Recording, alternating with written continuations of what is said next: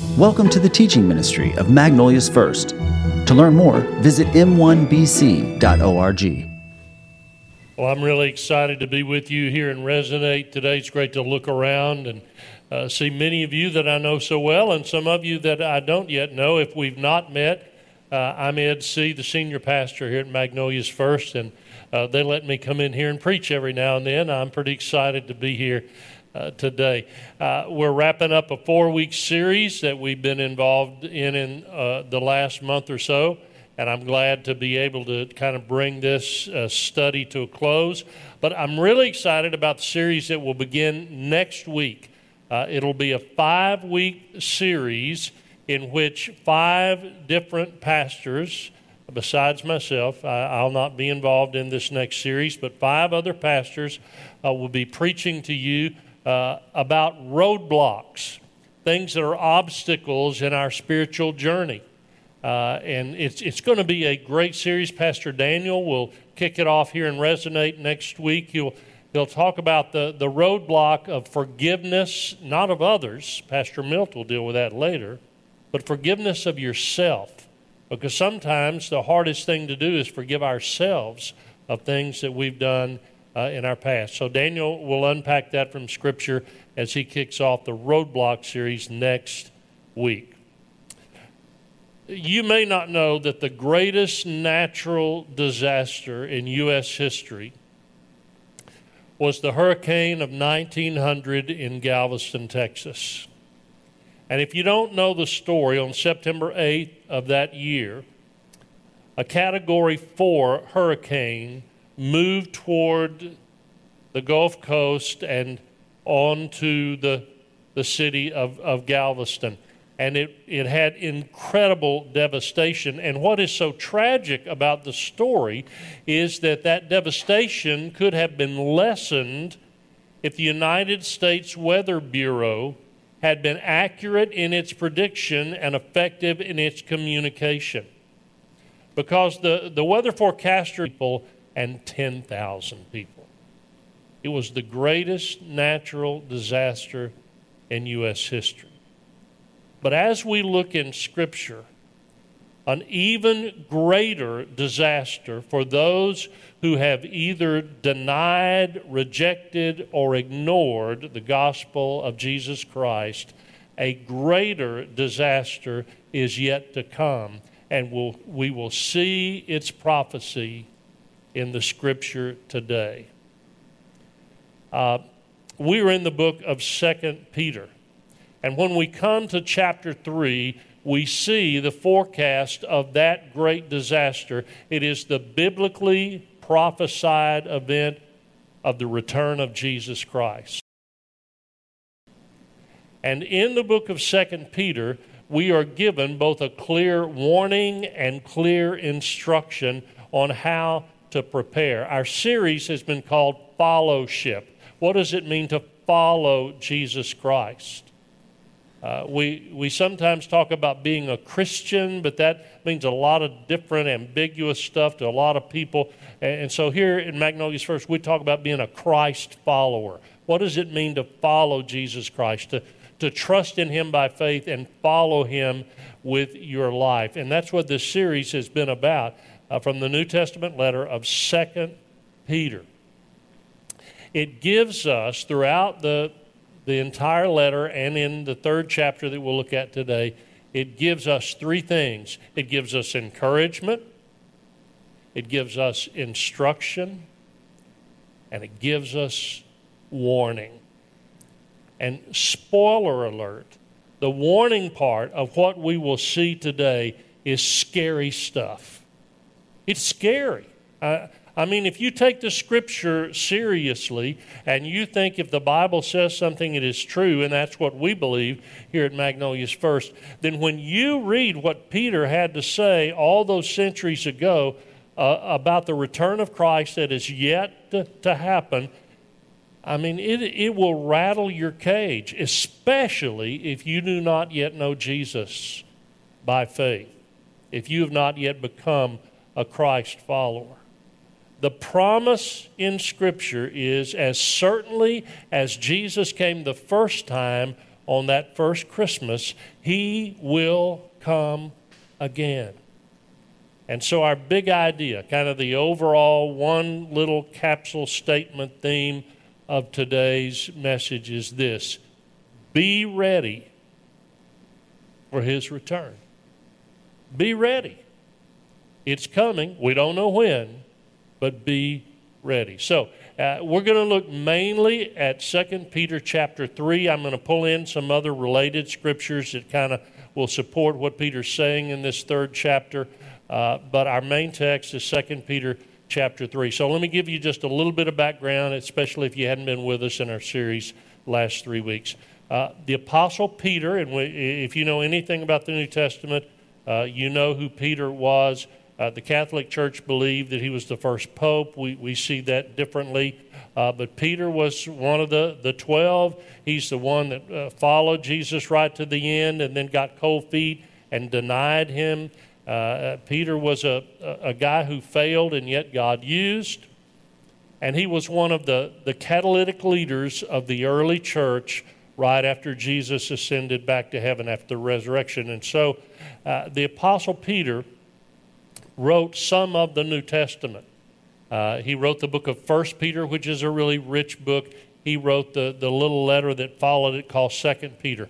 When he wrote this book, he was in prison. He was in prison in Rome, and it was around AD 67, okay? Not 1967, AD 67. And he was awaiting execution, and he would, in fact, shortly after he finished this letter, be martyred for his faith.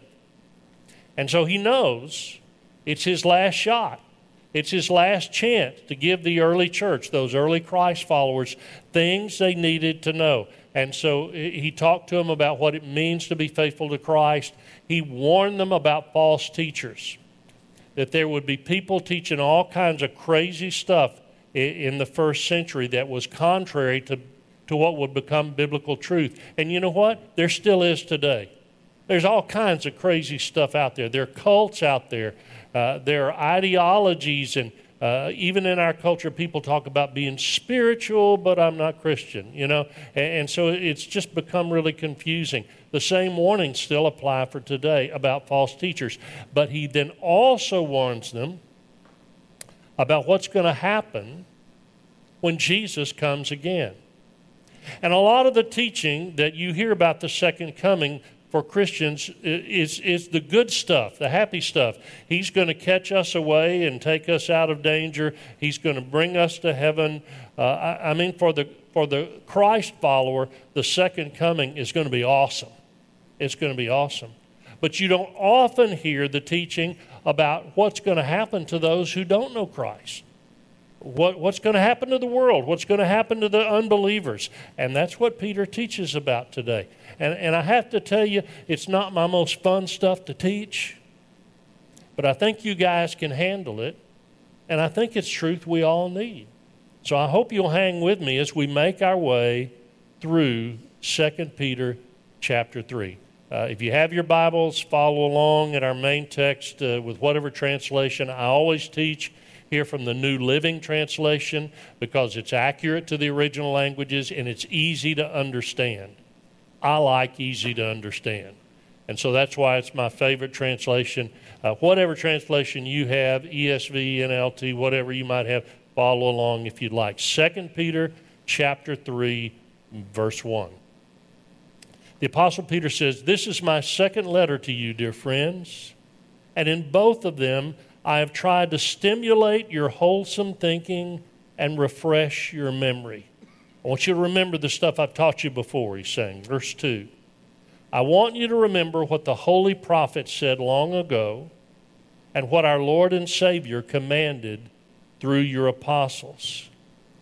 He's saying, I want you to know what the Old Testament has to say, those prophets that were hundreds and hundreds and hundreds of years ago, and I want you to know what became the New Testament, what the apostles of the first century were writing in that very day. And the New Testament for us, if you're a Christ follower, the New Testament is what is to shape our thinking. It's to become our lens through which we view reality and truth. It is to conform us. It's to teach us. It's to correct us. It's to become our guide for life. If I can put it in a short statement, it would be this: a godly life emerges from biblically oriented thinking. Okay, that's a little heavy, but follow me. A godly life emerges from biblically oriented thinking. The Apostle Paul understood that how we think changes everything for us. And so in the book of Philippians, let me just take a quick detour. Philippians chapter 4, verse 8, here's how he wrapped up his letter to that early church. Philippians 4:8. Paul said, "And now, dear brothers and sisters, one final thing. Fix your thoughts on what is true and honorable and right and pure and lovely and admirable. Think about things that are excellent and worthy of praise." Now follow me on this. We often talk about the heart kind of being the core of who we are. You know, my heart. And we understand what we mean by that. It's a metaphor. But in literal truth, the heart's just a muscle, right? The heart is our cardiac muscle that pumps blood through our body, sustains life. What really is the core of who we are is our mind. Our mind. Our mind controls our thinking. Our mind controls our emotions. Our mind controls our wills. It's who we are in our essence. And that's why Paul and Peter say, listen, it's your thinking. Think about things that are true. Think about things that are honorable. Think about things that are right and pure and lovely and admirable. And here's why that's important. It's really easy in the world we live in to think about ugly stuff. Things that are happening around us, the world around us, the suffering that goes on every day, it's so easy to dwell on those things. And when we look at our world that's not getting better and better and better, it's getting worse and worse and worse, it's so easy to kind of be discouraged about that or even depressed about that. And Peter says, don't think that way. In fact, he gives us a warning. He says, if you tell people that you believe Jesus is real and that he's coming again, if you're living close to the day that he returns, you can expect to be ridiculed. You can expect to be made fun of. Back to our text, 2 Peter 3, verse 3. He said, most importantly, I want to remind you that in the last days, scoffers will come. That means people who make fun of you, who ridicule you for your faith, mocking the truth and following their own desires. They will say, what happened to the promise that Jesus is coming again? From before the times of our ancestors, they will say, everything has remained the same since the world was created. Now, is that true? Is it true that God has never judged the world? Do you know the story of Noah? I said in the message last week, you know, we have turned the story of Noah and the ark into this cartoon story for children. You know, we'll have picture books and maybe even painted on their walls, and, you know, Noah and the happy animals waving from the ark. But the story of Noah, if you read it in the scripture, really is a story of judgment. It's a story of Noah and his family, and the animals were saved on the ark, and God destroyed all of mankind except them because of their sinful rebellion against God. That there was a worldwide cataclysmic flood. And by the way, there's a very interesting book called The Genesis Flood by a Christian geologist who has some very interesting theories that explain how a worldwide cataclysmic flood like the one described in the book of Genesis could actually have formed what geologists have discovered. I mean, if you really want to get into heady stuff about that, that's a great book to read. But the point that Peter's making here is people who make fun about the reality that Jesus is coming back again and say, God has never judged the world, He's not going to do it now, they forget the story of Noah. Verse 5. They deliberately forget that God made the heavens long ago by the word of His command, and He brought the earth out from the water and surrounded it with water. Picture of creation. Verse 6. Then He used the water to destroy the ancient world with a mighty flood. Now, our belief in the story of Noah and the great flood is not based on science. It's based on our faith in the Word of God. And it's that same faith that says that just as God judged the world in the day of Noah, He's going to judge the world when Christ comes again. But it won't be a judgment of water. It will be a judgment of fire. Here we go. It gets heavy here. Verse 7. And by the same word, the Apostle Peter said, the present heavens and earth have been stored up for fire. They are being kept for the day of judgment when ungodly people will be destroyed. Okay, now this message of judgment, was this just something that Peter was off on a tangent? Was he the only one that talked like that? No, the Apostle Paul as well. Quick detour, watch the screen.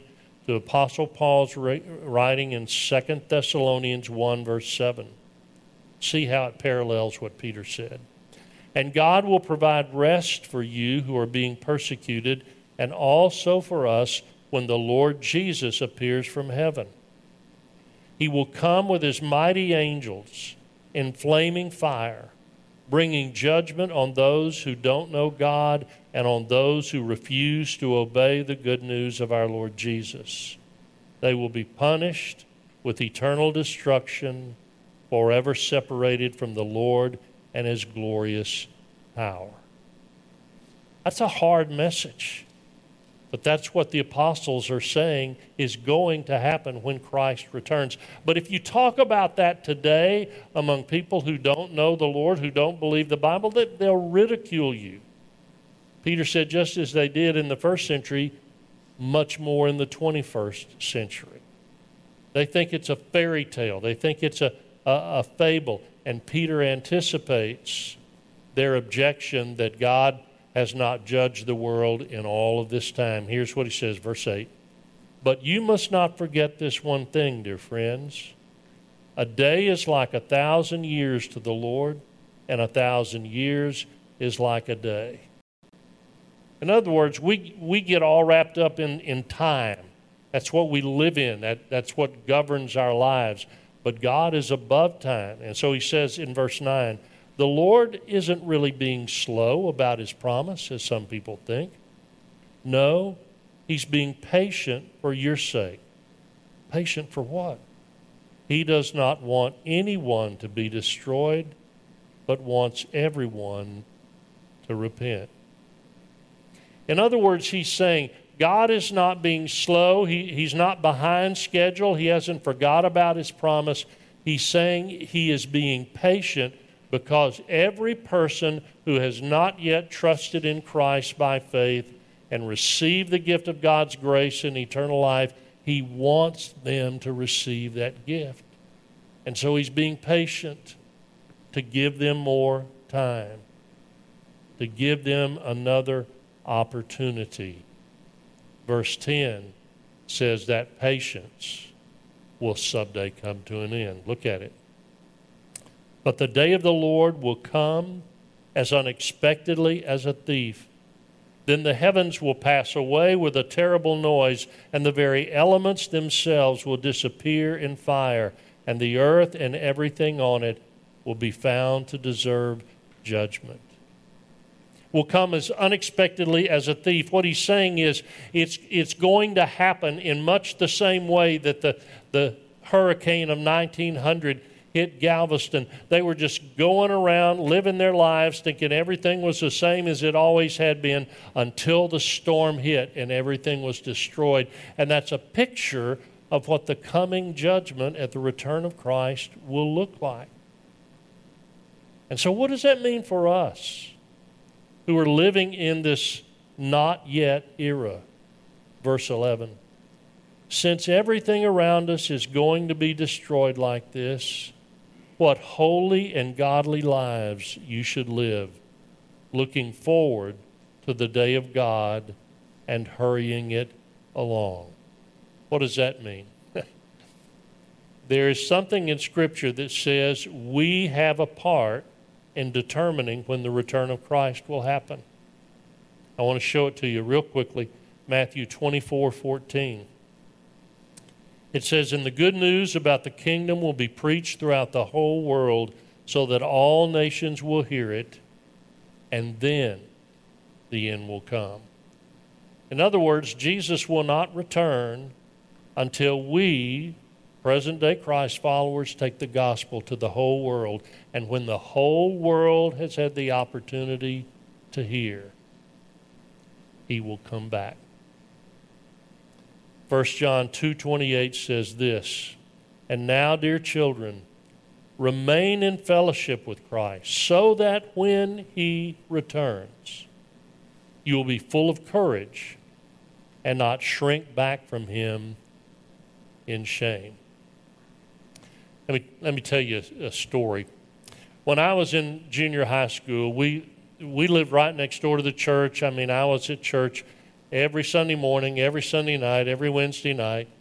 And I remember one particular Sunday when some of my friends were going to the movie and they wanted me to go with them. But it was Sunday night, and we still had Sunday night church back then. But I really wanted to go. So I asked my grandmother, I was raised by my grandparents, if I could skip church that night and go to the movie. It's not a big sin to go to the movie, but priorities and all that kind of stuff. Anyway, in her wisdom, she said, "Well, you're old enough, I'm not going to tell you what you have to do, but let me give you this to think about. Don't go anywhere that you wouldn't want Jesus to return and find you there." I'd like to tell you I was a good little Christian boy and I went to church, but I went to the movies. But the whole time I'm looking up, hoping He didn't. And not that going to the movies is a bad thing, but for me that was more important that day than worshiping the Lord. And you know what? I've never forgotten that. Don't go anywhere. If you're serious about faith, don't go anywhere or do anything that you wouldn't want Jesus to come back, find you there doing that. It's just this understanding that Jesus could come at any time. And when He comes, that's the end of this story on earth. You know what? Everything has an end. All of our bodies are alive now, but have a future expiration date out there. I lost my very best friend this week. His name is Steve Duffy, member of our church. God sent him and his wife here 30-something years ago to be our very best friends. And we've played a lot of bad golf together, and we've had lots of good conversations and watched a lot of Astros games. Just, you know what a best friend is like, right? And I lost my best friend this week. And the reality that hits home when that kind of thing happens is that these bodies that we live in now aren't forever. Those of you who are young, you think you're going to live forever. We're not. All of our bodies have an expiration date. Well, in the same way, not only our bodies, but this created world, the Scripture says, has an expiration date. There will come a time, if there is a God who is in control of all things, and there is, and you look at our earth and all of the pollution and all of the climate change, whatever is real about that, and all of the stuff about the planet, you have to wonder, okay, what's the end? What's God's end game? Well, Peter tells us, God has a plan for the expiration. Our God who created everything will discreate it. And the old earth and the old heavens, the Bible says, will be replaced with a new heaven and a new earth. I continue in verse 12. On that day he will set the heavens on fire, and the elements will melt away in the flames. Now that sounds bleak. That sounds scary. But that's not the end. It's not just a story of destruction. It's a story of new creation. Follow me. Verse 13. But we are looking forward to the new heavens and new earth he has promised, a world filled with God's righteousness. Now just think about it. A world different than the world we live in, a world where there is no cancer, no pandemic, no sickness, no death, no suffering, no abuse, no crime, no danger, none of those things. He's going to replace intentionality to follow him faithfully. He says so, verse 14. And so, dear friends, while you are waiting for these things to happen, make every effort to be found living peaceful lives that are pure and blameless in his sight. Now we hear this, that kind of world is our future, and we think, Lord, there's so much sickness, so much suffering, so much death, so much evil in this world. Why don't you just go ahead and come? Come today. And there's a reason why he has delayed his coming. Verse 15. And remember, our Lord's patience gives people time to be saved. Here's what I know, though I don't know all of you in this room. There's somebody here, probably several somebodies, who you are good people, you are sweet and kind people, but you're not saved people. You've never given your heart to Jesus Christ. And you think your life is okay without him in your heart. Can I tell you it's not? Your eternity is not secure. If your life were to end today, all of the goodness in your life would not be enough to get you into heaven. The Scripture says the only thing that gets us to heaven is faith in Jesus Christ. They're just here to help you if you want to take a step toward faith. If you want to become a member of Magnolia's First, they can tell you how to do that, whatever your spiritual need might be. But I want to leave you with these three next step challenges. Here's the first. Jesus is coming, so guard your mind. If you're a Christ follower, guard your mind. It's not your cardiac muscle that makes the difference. It's your mind.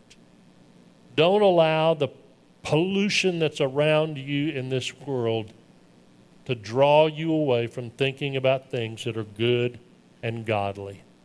Guard your mind. Here's the second. Jesus is coming, so live your faith.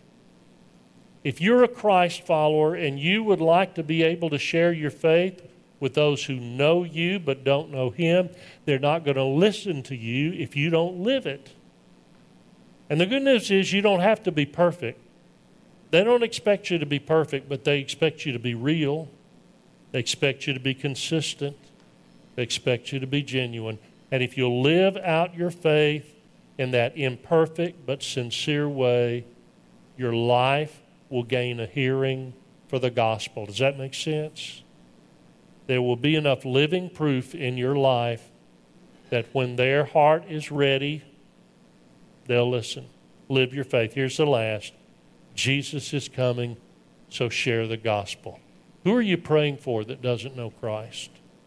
Who are you looking to live out your faith in an authentic way in front of them so that they will be convinced that Jesus is real? Who are you looking for opportunities of conversational open doors to share what Jesus means to you and what he could mean to them? Who are you sharing the gospel with? The reality is we don't know when Jesus is coming. So be ready. Be ready for his return. Let's pray. And so I just pray that you would use that truth and however you would choose to use it in the hearts and minds of people. And I pray for those of us who do know Christ that we would be more deeply committed to live faithfully for you.